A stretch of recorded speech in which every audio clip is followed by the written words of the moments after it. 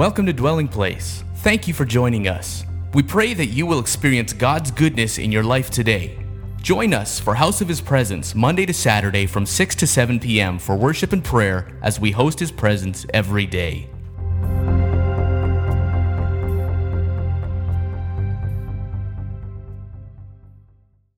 Isaiah 56, I should say.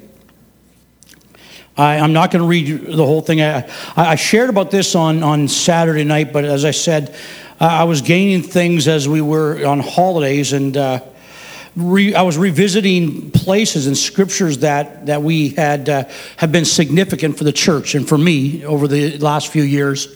And this one it takes us way back. Isaiah 56 has been around. This is a passage that's been around for a long time with the house of prayer. But you have this passage of the Lord making a promise to eunuchs, to foreigners, to those who have been searching for significance in life, and He gives a promise to them.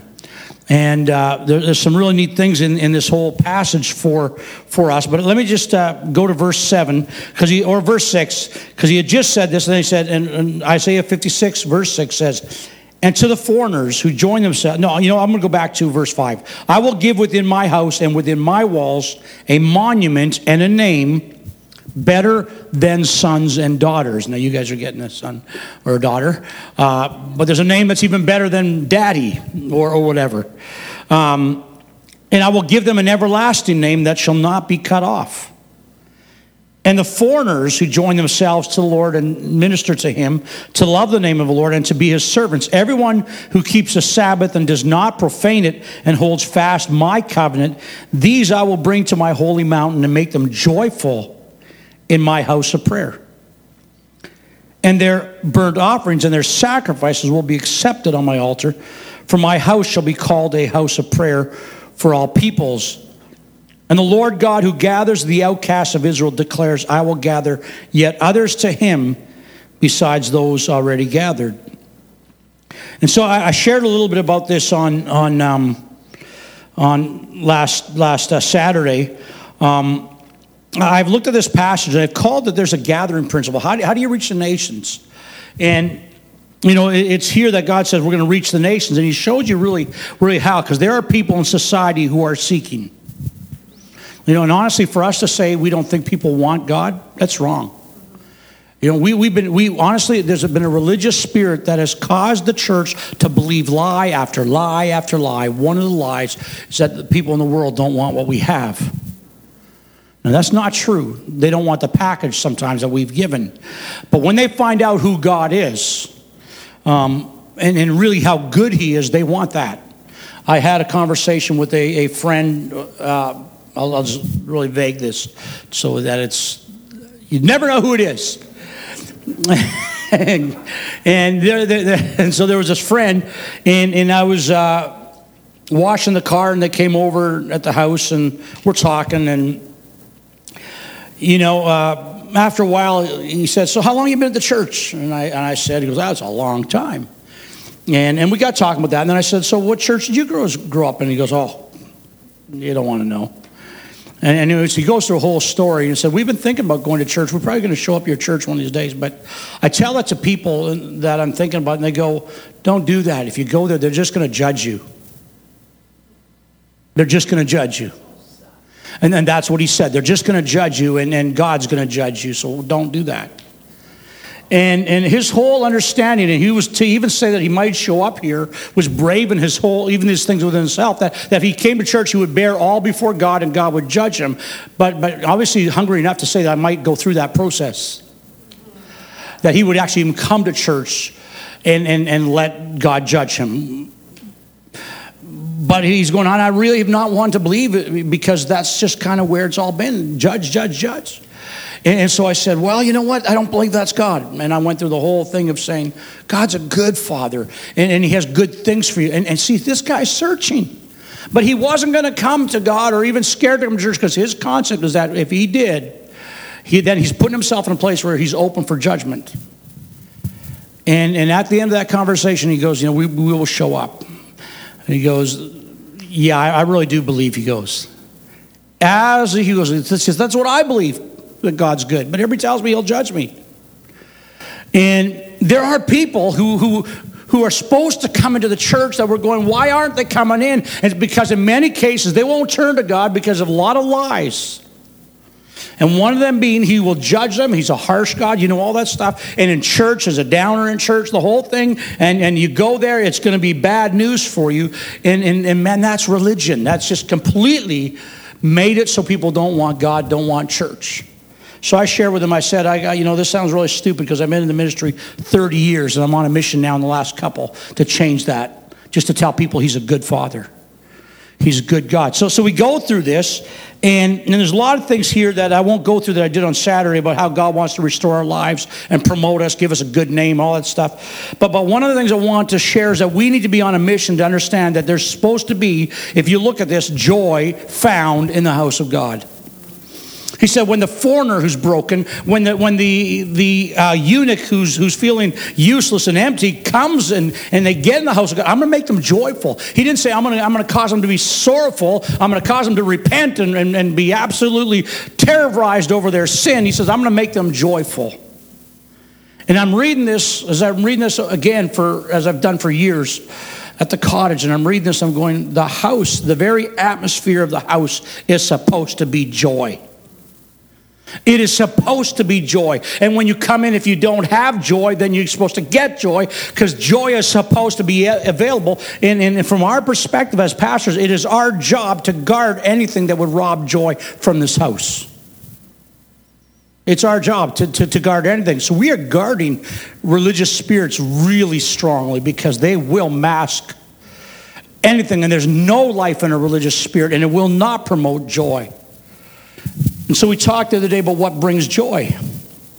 And of course, the Lord brings joy. And the joy of the Lord is our strength. And so that's so interesting why joy is supposed to be in the house, because joy is the atmosphere of heaven. Paul said the kingdom of God's not a matter of eating and drinking. In other words, it's not a matter of rules and religion and self-help stuff. But what the essence of the kingdom is righteousness, peace, and joy. That is I'll get there. And that is the atmosphere of heaven. So why should that not be the atmosphere of the church? It should be. And you go into Hebrews, and Hebrews tells us about that when you come to Zion, this new holy city, there's thousands upon thousands of angels sorrowfully repenting no, they're not. They're in joyful celebration constantly, 24/7 is the atmosphere of heaven.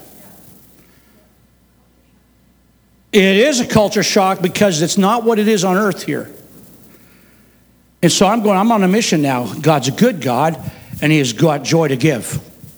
And so yesterday in the service, we're talking about that. And I said something which I want to jump onto right now, is that if joy is in the house, and joy is what gives us strength in our lives, no wonder we need it. If joy is what strengthens us, not mourning, not lamenting, not doing all this stuff that we think is going to bring us, if joy becomes a strength, a spiritual strength, and we find we don't have it, then we got to not run after joy, because that's not how you find joy. And that came completely as just a spontaneous word, I believe, in the service at the beginning of the service yesterday, that if you're struggling to have joy, don't go after joy. Your issue is not joy. Your issue is the presence. Because Psalm 16:11 says, you've made known to me the path of life. In your presence is fullness of joy. And I wish I could get this through to some people, that if you struggle with depression, if you struggle with anxiety issues, if you struggle with sorrow, and you lament and you mourn, and that's kind of a big part of your life, the path to your joy is not trying to find joy. It's go to the presence. You don't have an issue with joy. You have an issue with the presence. You lock into the presence. You stay in the presence, and joy will come. Now, the key about that is I think sometimes people test it and say, okay, I will test it. I will try it once. I will go to God once. I will spend my time in the presence once. I didn't get joy, so it doesn't work. The path to life, you got to stay on that path. You got to stay on that path, And so the issue is not joy.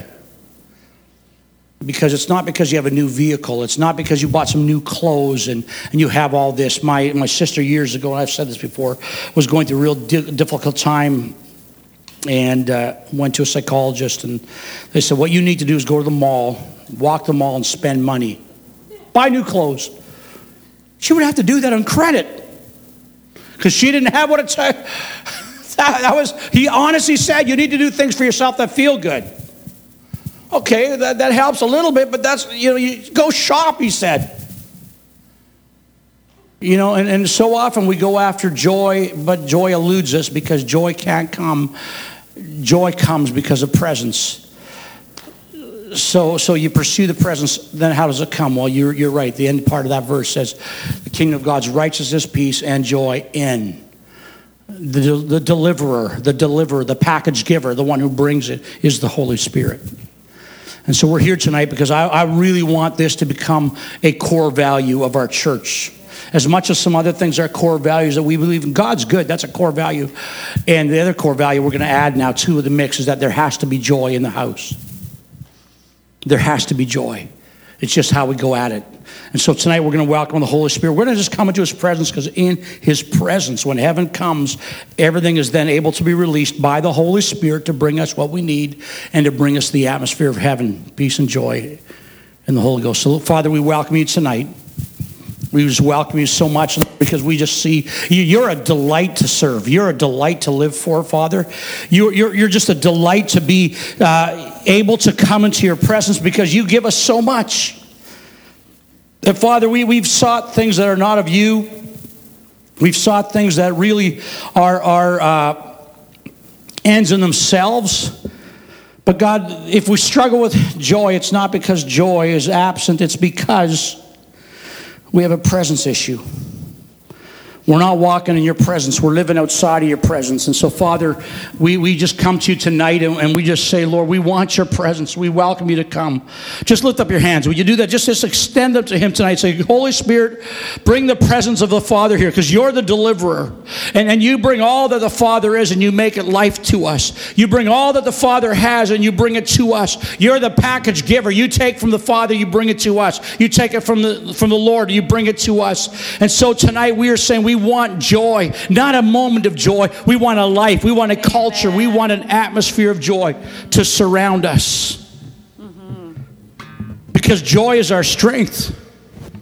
And you've given us the Holy Spirit, and we need the power. We need the baptism of the Holy Spirit. We need the fire of the Holy Spirit. We're seeking you for that. Holy Spirit, baptize us over and over and over again.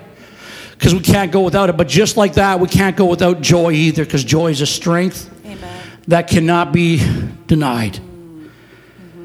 Thank you, Father. Thank you, Father. So we welcome you to come, Holy Spirit. Father, we welcome you to come rest upon the praises of your people. Rest upon the praises of your people.